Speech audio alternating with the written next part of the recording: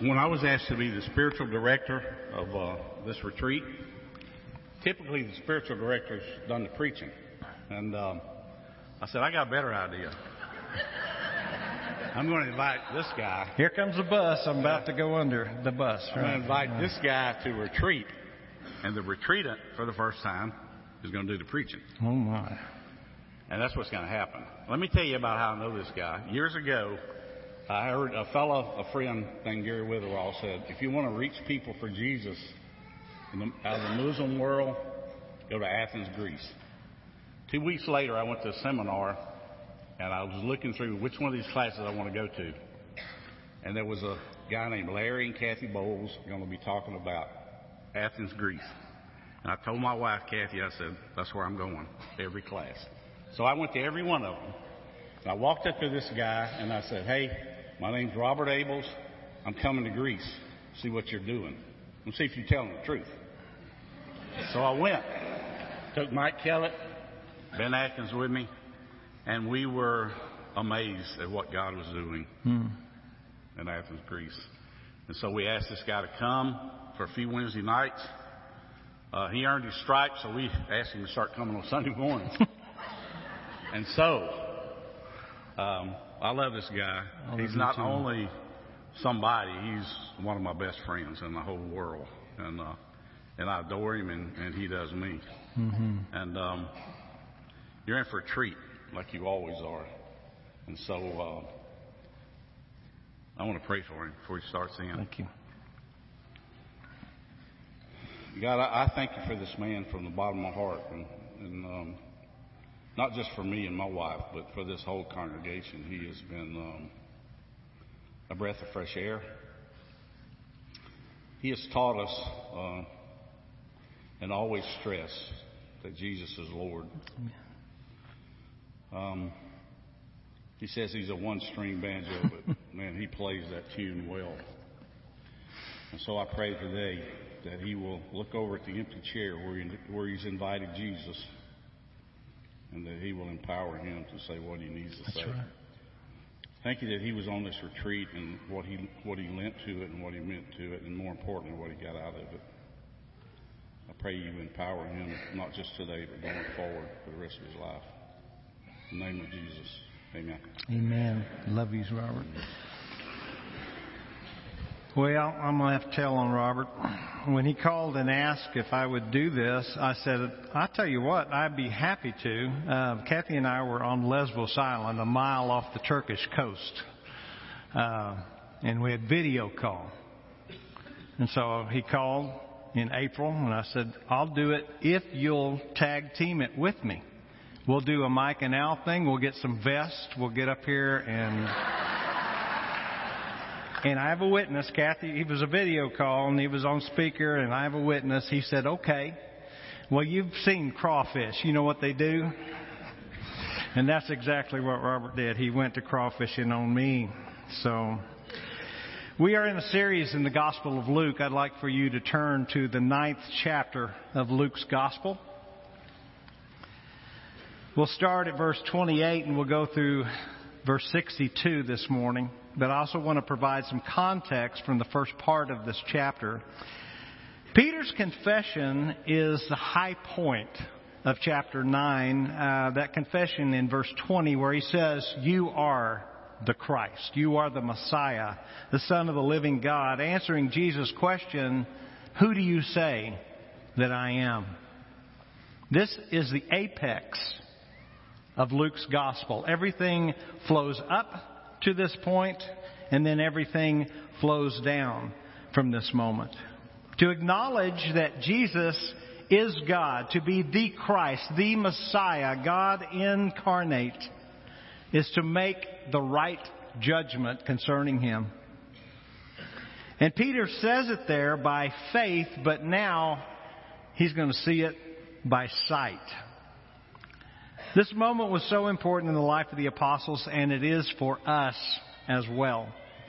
Peter makes this great confession, you are the Christ, the Son of the living God, with the anticipation that the kingdom is coming immediately.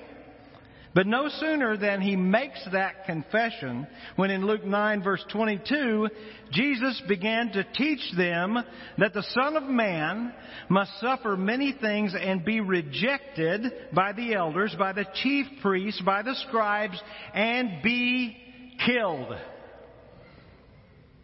And after 3 days, rise again. This was so offensive to Peter and to the rest of them that Peter began to rebuke Jesus.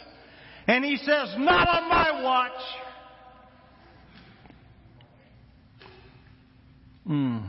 You remember Jesus turned to him and said, "Get behind me, Satan, for what you've got is your own plans and mine, not the plans of God." Whew. Mark 8:33. The problem is, it's not our watch. It is. Jesus is saying, it's not your watch, Peter, it's my watch. Peter was committed to the glory, but not to the cross. He was committed to the exaltation, but not the humiliation. Jesus had just introduced the scandal of his death and his suffering, to which the Jews was a stumbling block, and it was very difficult for them to handle this word about the death of Christ.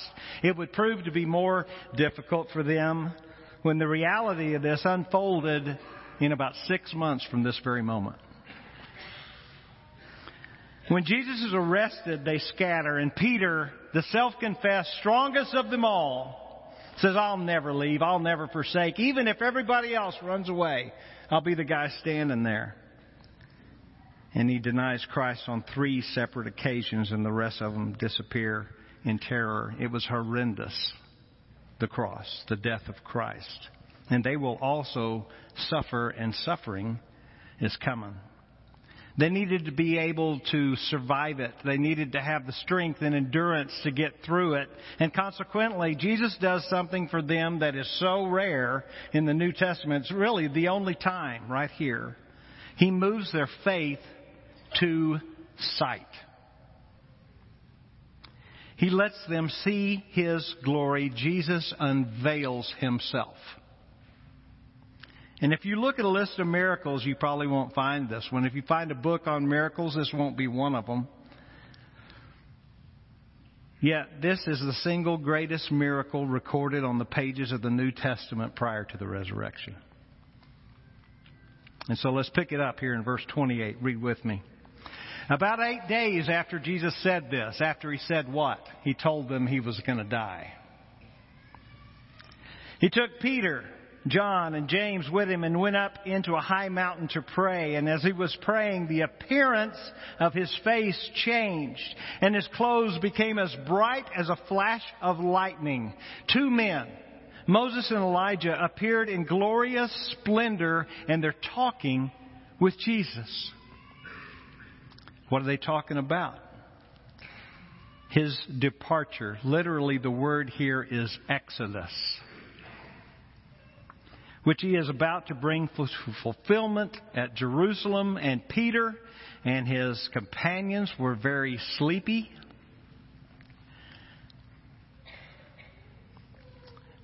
But when they became fully awake, they saw His glory.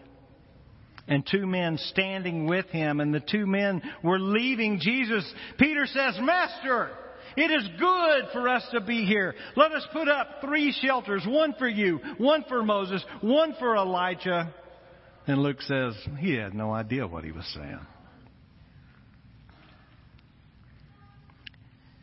And while he was speaking in mid-sentence, a cloud appeared and covered them, and they were afraid as they entered this cloud. And a voice came from the cloud saying, "This is my Son, my chosen one. Listen to Him." And when the voice had spoken, they saw nobody but Jesus alone. The disciples kept them to themselves. They didn't tell anyone at the time what they had seen. Why did Jesus do this? To anchor them in the confidence of the glory to follow the suffering. This is the visible revelation of the nature of Christ. Every one of the four Gospels has a purpose, so that you may know that Jesus is the Christ, the Son of the living God, God in the flesh, John 20 and verse 31. That's the purpose for every Gospel. For every recorded in your Bible, word recorded, that is the purpose. And here is the greatest evidence on the pages of the New Testament prior to His resurrection. This is assurance by sight that Jesus Christ is God. And now these are Jewish men. This is Peter, James, and John. They know that God has appeared in the Old Testament. He appeared and He revealed Himself in visible form, and it was always some kind of visible manifestation of light. A cloud, a light like an iridescent cloud. And they even came up with a word called Shekinah, the Shekinah glory of God, to describe this phenomenon. At the initiation of the priestly service in Leviticus 9, God appears in light. In Exodus 16, God appears to Israel as light. In Exodus 24, God appears to Moses as light. And Moses' face glows for 6 months. They had to put a veil on it. In Exodus chapter 20 and chapter 40 and verse 34, the tabernacle completed and God appears in this Shekinah glory.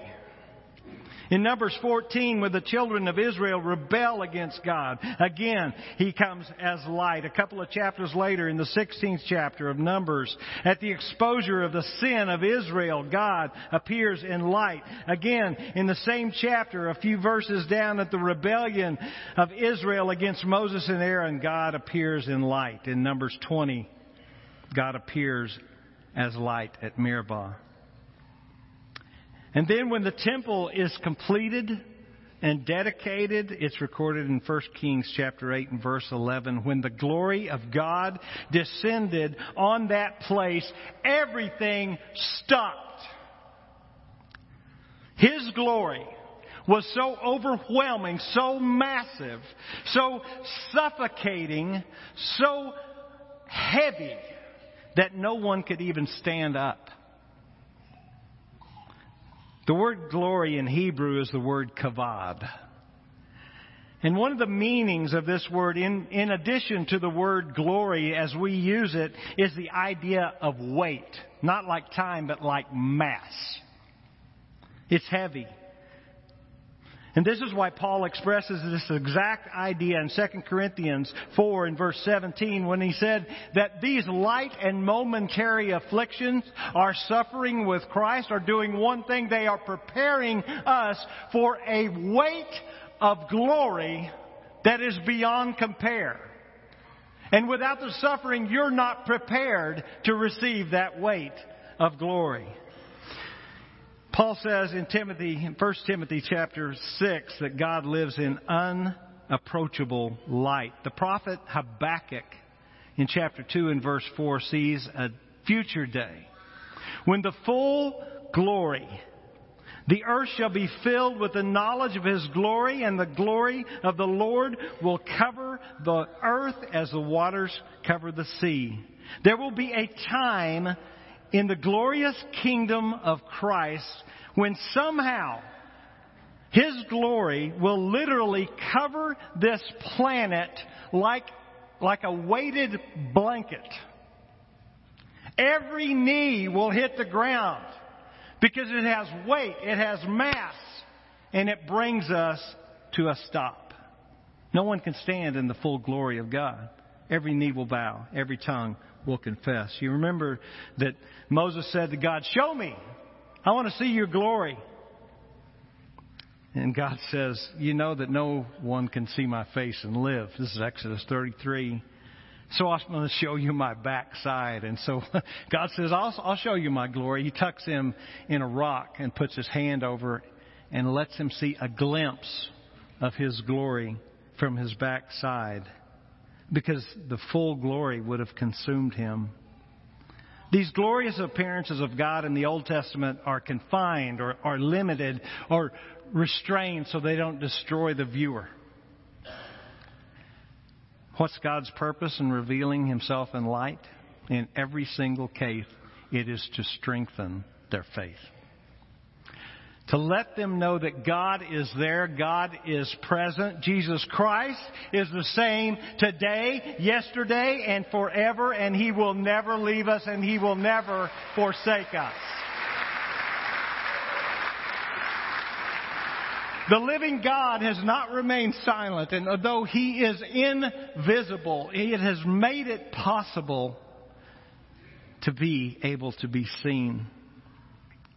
He is unveiled in shining light. And when we see these visions in Scripture, we see that God not only wants to be heard, He wants to be seen. And He's made it possible to be seen. But never before this moment has God revealed Himself so magnificently, so precisely as in the passage we just read together. This is the purest revelation of God. And here, that revelation is supernaturally intensified. There was evidence that Jesus was God by what He did, but there was no visible evidence looking at Him. Isaiah 53 and verse 2, He had no beauty, no majesty to attract Him, nothing in His appearance that we should desire Him. Nobody could see any difference on the outside, yet Hebrews 1:3 says He is the radiance, the Shekinah glory of God, and the exact representation of His being, and Jesus is God manifest. 2 Corinthians talks about the glory of God shining in the face of Jesus, all of His attributes. Everything God is contained within Him because He is fully God. He is called the Lord of glory. Amen.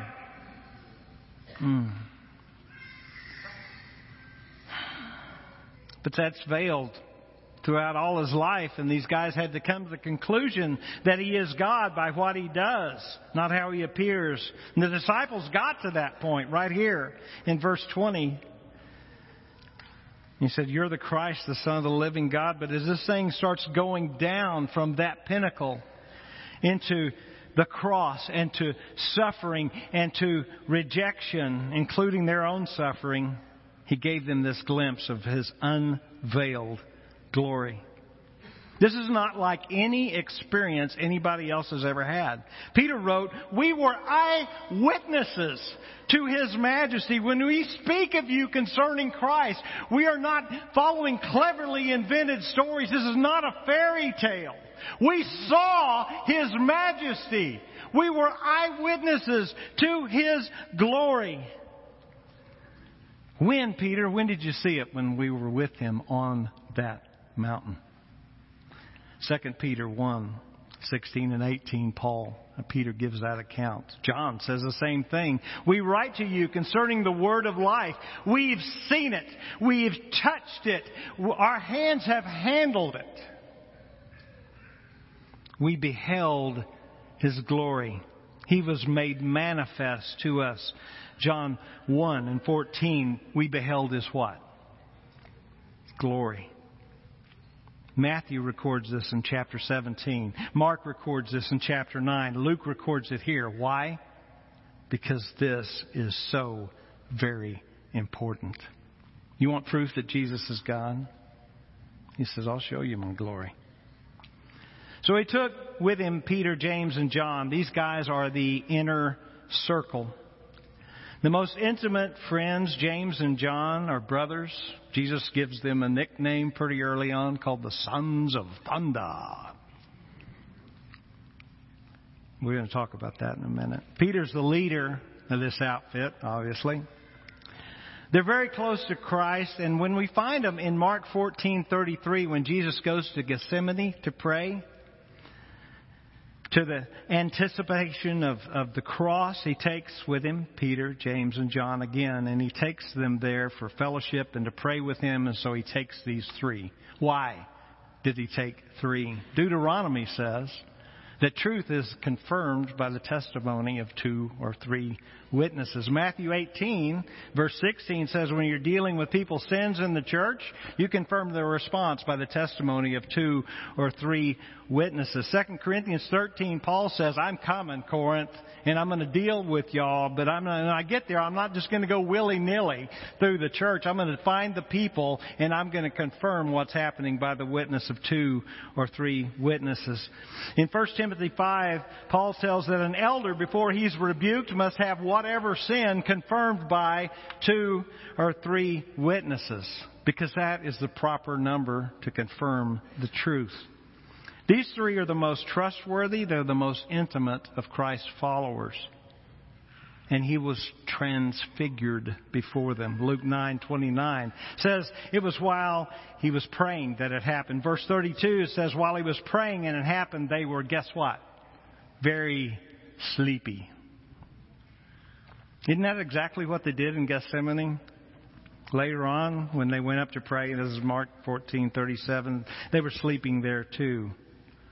And asking why these guys can't stay awake with Jesus, the best answer probably comes from Luke 22:45.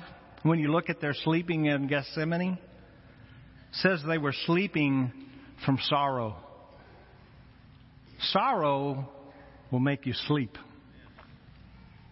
Because you want to get out of it. You want to escape. You want to get around this bad situation. You want to walk away. You want relief. That's what it was here, and this is a relief from sadness. They're devastated by the news of Jesus' death.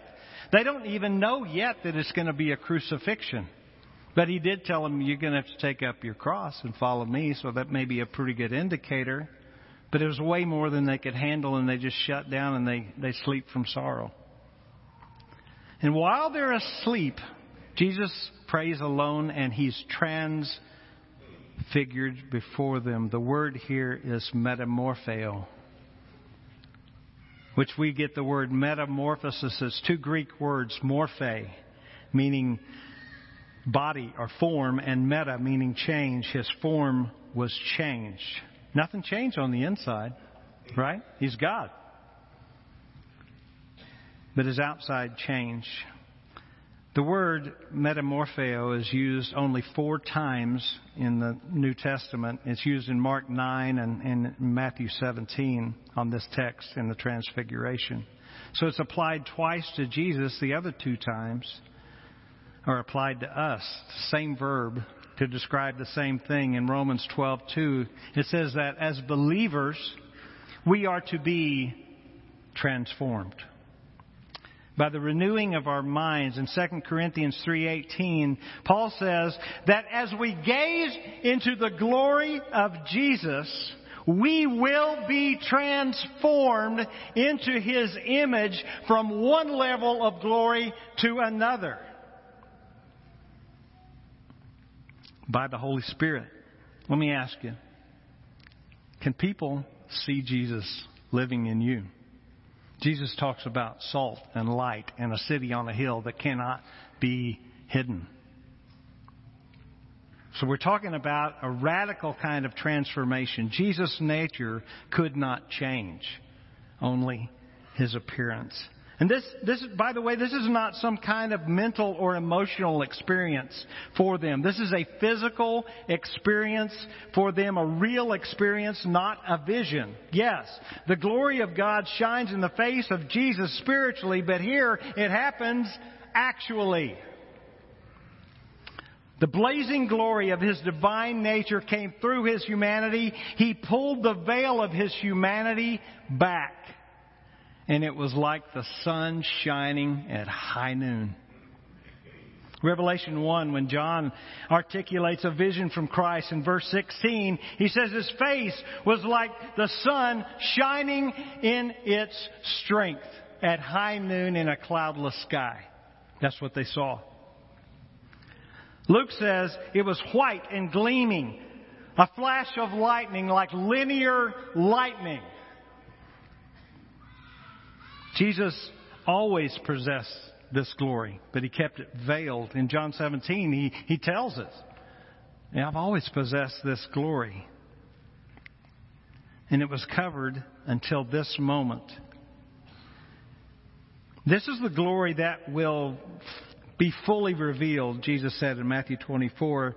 For as lightning comes from the east and is visible even in the west, so it's going to be like the coming of the Son of Man, linear lightning. And Revelation says that the people in the world are going to see that glory of God, and they're going to cry out for the rocks and the mountains to fall on them to hide them from the face of His glory. Matthew 25 says the same thing. He's coming in the fullness of His glory. Revelation 19, He's coming in full, blazing glory.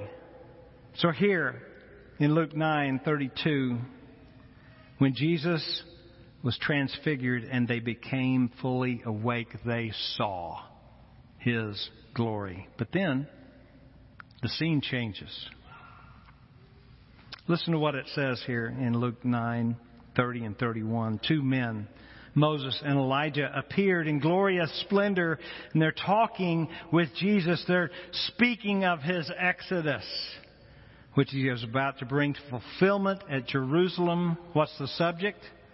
His death, His suffering, His cross. I suppose the disciples might have thought they'd be talking about the kingdom and the glory and the overthrow of the Romans, the establishment of the Messiah's throne over the whole earth, but they're not. Here Moses and Elijah are talking about the death of the Messiah. Again, these are two very special men, and the testimony of these two men is a confirming testimony. Because they are two witnesses, and they're talking about the death of Christ. Larry, you mean that Moses and Elijah were aware that the Messiah must die? That the cross is actually part of God's plan and it's not an interruption, and Moses and Elijah affirmed this? Yeah, that's exactly what this is about. Moses is the greatest leader in Israel's history. In authority, he is a king, even though he never had a throne. In word and in message, he was a prophet. In service to God, he's every bit a priest serving God's people on His behalf. He's the author of the Pentateuch, the law, the agent that God gave His holy law through. The very first messianic prophecy came through Moses. He's like, you guys think Moses is all that. Moses was writing about me. If you're going to have somebody give testimony to the fact that the Messiah has to die and give His life as a ransom for many, couldn't get a better witness than Moses, unless it was Elijah. He could stand with Moses because he fought every violation of that law. He battled the nation's idolatry and their unfaithfulness with courage and words of judgment, and he validated his message with miracles. Did you know that there were only two miracle eras in the Old Testament? You know what they were? The time of Moses and the time of Elijah. You know it. It happened in Egypt. It happened in the wilderness. You can read about Elijah's miracles in 1 Kings chapter 17, 18, 19, 2 Kings chapter 1, chapter 2. Here are the two most trustworthy eyewitnesses that no one could bring the apostles more assurance and confidence that the death of Jesus Christ was part of the plan than to hear it from Moses and Elijah. And here they are. They're in glory, confirming the glory to come. They're talking about Jesus' death, His suffering. So you got it all right here, right? But Peter, of course, has to talk. So in verse 33, Peter said to Jesus, and you would think after the last thing he said, he would have kept his mouth shut. When he rebuked for the Lord for saying, no, you're not going to die. Get behind me, Satan. And he blurts out again, interrupting their conversation in mid-sentence. Master, this is good for us to be here. I have a great idea. We're going to put up 3 tabernacles, 3 sanctuaries, 3 temples. I can see it now. One for you, one for Moses, one for Elijah. Why do you think he said that? What's running through this man's mind, I think, is still the problem of suffering and death. It has got to go away. Peter's not giving up on this. He's a tenacious guy. So his plan is this. Let's end all this right here. We'll make these tabernacles. We'll finish off this deal. We'll get right into the kingdom. This is good. This is good. He wants to establish the kingdom on the spot. We got Moses, we got Elijah, we got Jesus in glory. Let's launch the kingdom now and eliminate all the death and all the suffering. For Peter, this is total religion. He's got the law, he's got the prophets, and grace standing right there. He's like, this is going to be like a Disney World of Jesus, man. On this mountain, the whole world is coming to this mountain.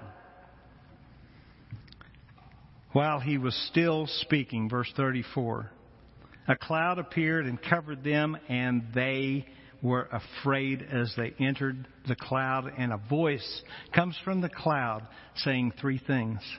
This is my son, Isaiah 42:1, whom I have chosen, Psalm 2:16.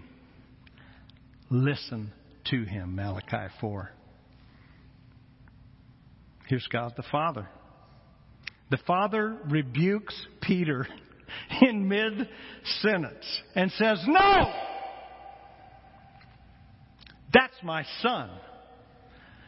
Those two guys are not equal to my son. They are here to give witness to his glory. Friends, this is the third witness. Moses is one, Elijah's two, and here's the third witness. Here comes the Father's testimony. He'd just been rebuked by Jesus, and now he gets rebuked by the Father. Bless his heart. What does he say? Listen.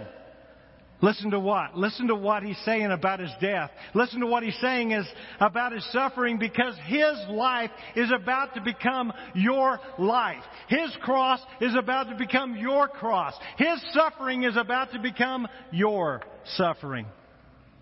And when the disciples heard the voice, they were engulfed in this cloud. And in Matthew 17:6, it says they fell face down.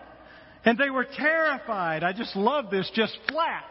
It's the same thing that happened in 1 Kings chapter 8 when the glory of God descended on that temple. And here comes the weight. If you look at Mark 9 and verse 8, Jesus came to them and he touched them and he said, get up. Don't be afraid. And all at once they looked around and they saw no one with them anymore except Jesus alone. The preview of the kingdom and the glory was over. It was gone. And now it is time to come down from this mountaintop experience back into the reality of a fallen, sinful world. And that's exactly what happens. Continuing on in verse 37. The next day. When did this happen? The next day. Doesn't take long. They came down from the mountain, and there is a large crowd ready to meet them. And a man in the crowd calls out, Teacher, I beg you to look for my son. He's my only child. A spirit seizes him, and he suddenly screams. It throws him into convulsions, and he foams at the mouth, and it scarcely ever leaves him. It's destroying him. I begged your disciples to drive it out, but they couldn't. And Jesus says, you unbelieving and perverse generation, how long shall I stay with you? How long shall I put up with you? Bring your son here.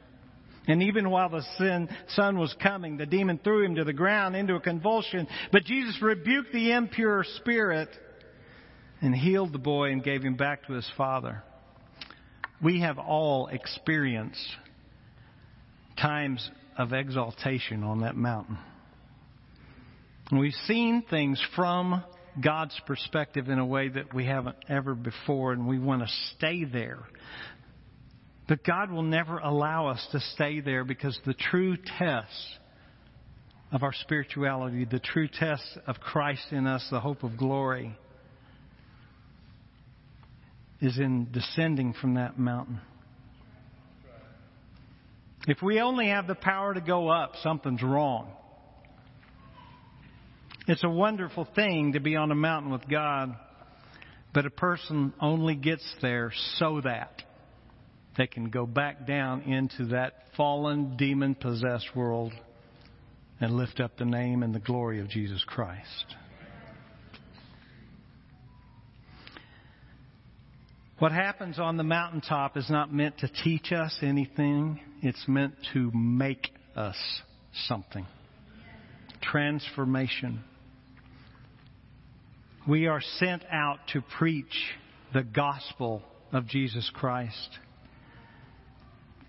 We're inclined to think that everything that happens in the valley is to be turned into some useful teaching, all of our suffering.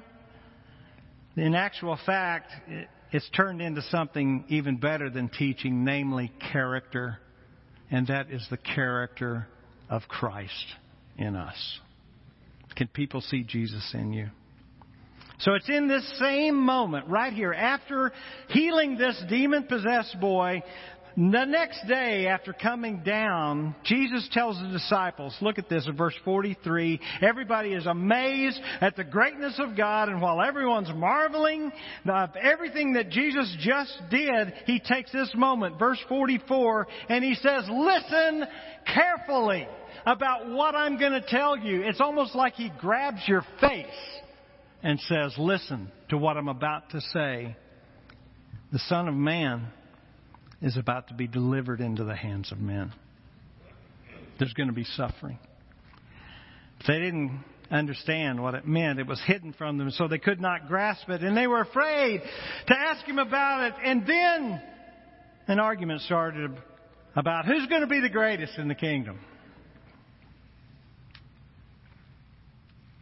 And again, starting in verse 51, as the time approached for Him to be taken up into heaven, Jesus set His face toward Jerusalem, resolutely set out for Jerusalem. And He sent messengers on ahead who went into a Samaritan village to get things ready. But the people did not welcome Him because He was going to Jerusalem. And the Samaritans hated the Jews and the Jews hated the Samaritans. So here comes James and John. Hey, we got an idea. You want us to call down giant fireballs from heaven and smoke these guys? I'm talking nuke them now. Sons of thunder. Just like Elijah did. And Jesus turns and rebukes them. Again, there's so much rebuking going on, isn't there? At the pride and arrogance of us. Luke 9:56, and then Jesus and the disciples went to another village. They were walking along a road, and a man said, I will follow you wherever you go. And Jesus said, foxes have dens and birds have nests, but the Son of Man has no place to lay His head. Verse 59, another man comes, and as Jesus says, follow me. Jesus is initiating this.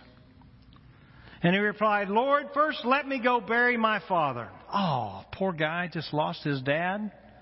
You know what? That's not what's happening there. It can't be. If you're a Jew and your parent dies, it's like the most important event in your life, and you got 3 days, 72 hours to get him in the grave. He wouldn't even been there. What this is literally saying is, I need for my mom and dad to pass, and then I'll get the inheritance, and then I'll be self-funded, and then I'll go do your will. I'm not ready yet. And Jesus says, what is now even more scathing, let the dead bury their own dead. But you, what are you supposed to do? Go and proclaim the kingdom of God. Still another said, I will follow you, Lord, but first let me go back and say goodbye to my family. I'm just not ready yet. There's coming a time that I will be, but I'm not ready yet. And Jesus replies in verse 62, no one who puts his hand to the plow and looks back is fit for service in the kingdom of God. These are tough words to hear. But Jesus makes it very clear that there is a cost to being His disciple. To put it plainly, Jesus says, if you're not willing to sacrifice your life, take up your cross, and follow Him, you can't have any part of Him. What would you be willing to give up to follow Jesus? How desperate would you have to be in order to turn your back on everything and everyone in your life, to lose everything so that you can have Jesus? This is an everyday reality for those that come out of Islam. To leave the religion of Islam is punishable by death. They know it, and their families know it. Everybody knows it. Over the past 12 years, Kathy and I have witnessed former Muslims experience and live out Jesus' exact words in Matthew chapter 10 that literally cost them everything to come to Christ. Sacrifice is a word that brings to mind many ideas and emotions. Christians will often hear that word and they'll think about the endless blood sacrifice that God required to deal with the sins of His people. And then they'll turn their thoughts to the fact that Jesus came to the earth, the ultimate final sacrifice for sin, concluding that as a result of Jesus' sacrifice, no sacrifice is required on my part. But is that really what Jesus taught? Matthew 10, starting verse 34, Jesus says, "Don't suppose that I've come to bring peace to the earth. I didn't come to bring peace. I came to bring a sword. I have come to turn a man against his father, a daughter against her mother, a daughter-in-law against her mother-in-law. The man's enemies will be the members of his very own household." And what Jesus does right there is quote Micah 7 and verse 6. "Anyone who loves their father or mother more than me is not worthy of me. Anyone who loves their son or daughter or more than me is not worthy of me. Whoever does not take up their cross and follow me is not worthy of me." In Mark 8, Jesus said, "Whoever wants to save their life is going to lose it. But whoever loses their life for me in the sake of the gospel, they're going to save it." Luke 14:33, Jesus said, "In the exact same way, those of you who do not give up everything you have cannot be my disciple." And so while the whole world is trying to figure out, determine if Jesus is worthy of this kind of sacrifice, Jesus knows whether or not we're worthy of Him. Dietrich Bonhoeffer summed it up in saying that salvation is a free gift, but following Jesus will cost you your very life. The word sacrifice takes us to the very heart of the gospel. Do I follow Jesus? Is Jesus my life, or I just added a form of Jesus to the life that I want to live? If my life is driven more by my own desires, comforts, opinions, and preferences, I may not be following Jesus at all. Do we desire His eternal life in us, yet want nothing to do with His death or suffering? Ask yourself, what happens on an altar? Death. Death is what happens on an altar. Many Jesus followers come to the altar of repentance and then walk away having dealt with their sin, but never dealing with their sinful nature. Only my own death in Christ can accomplish that. You hear people say all the time, "Man, when I sin, I put Jesus back on that cross."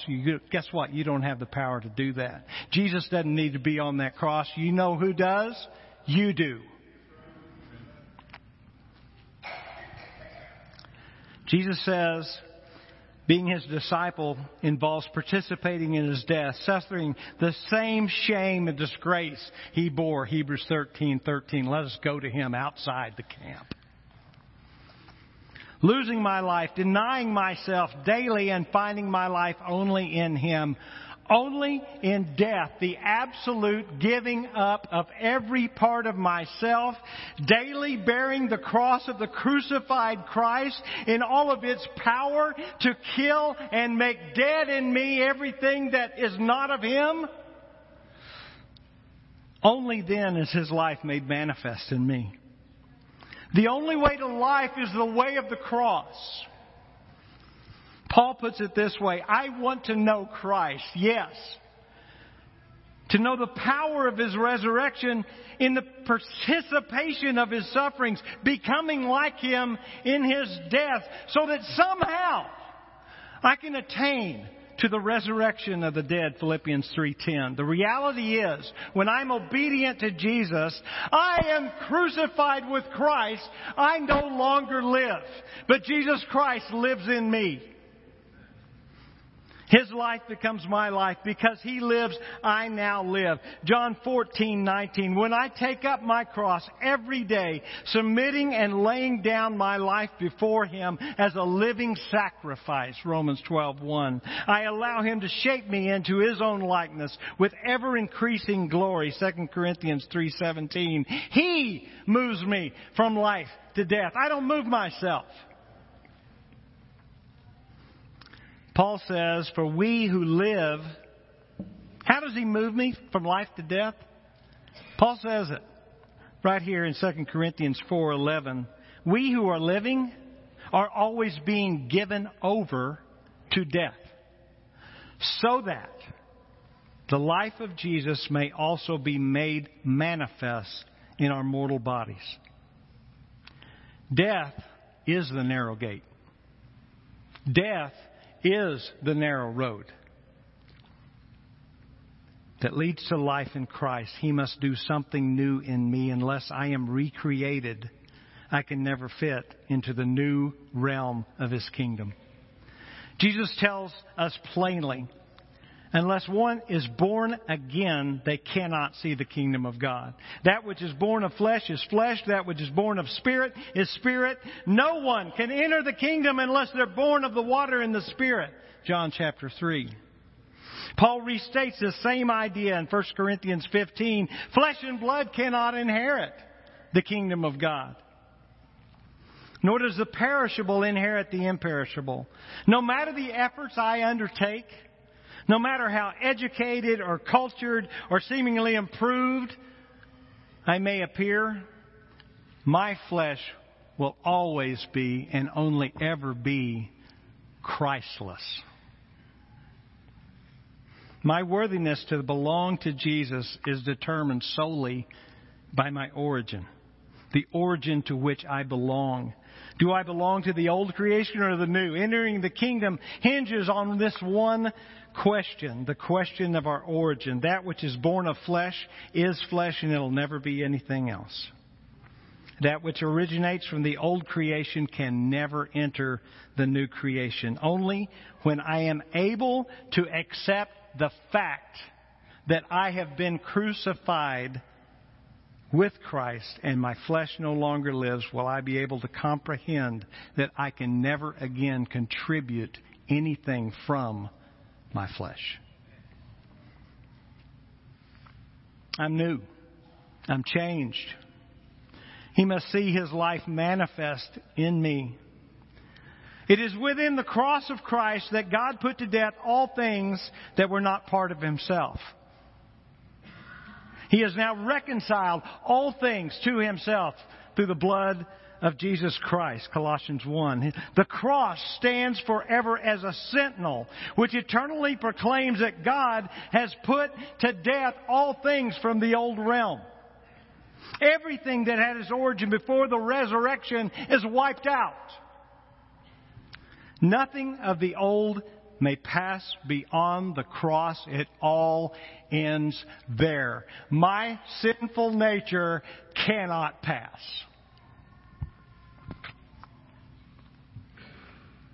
It is the resurrection of Jesus Christ, which now stands at the threshold of this new kingdom. And it is the only means by which anyone ever enters. The resurrection is God's new starting point for His new creation. resurrection life in Christ is only available to those who have died in Christ. This is the real question of my worthiness for the kingdom of heaven. This choice does not happen just once. It happens every single day. That I daily take up my cross, deny myself, and follow Him, and quit asking Him to follow me. This is the true sacrifice that Jesus asks of each of us. While it is the blood of Jesus that deals with our sin, it is the cross of Jesus Christ that deals with us. Pray with me. Lord Jesus, thank you for meeting us in this place as we gaze into your face of glory. We are so glad that you didn't skip the cross. So glad that you didn't skip the suffering. We're so glad that we have seen your glory and beheld you in your majesty. We long for the day to see that sky rip open and see this linear lightning that is going to cover this planet. Come, Lord Jesus. Come, Lord Jesus.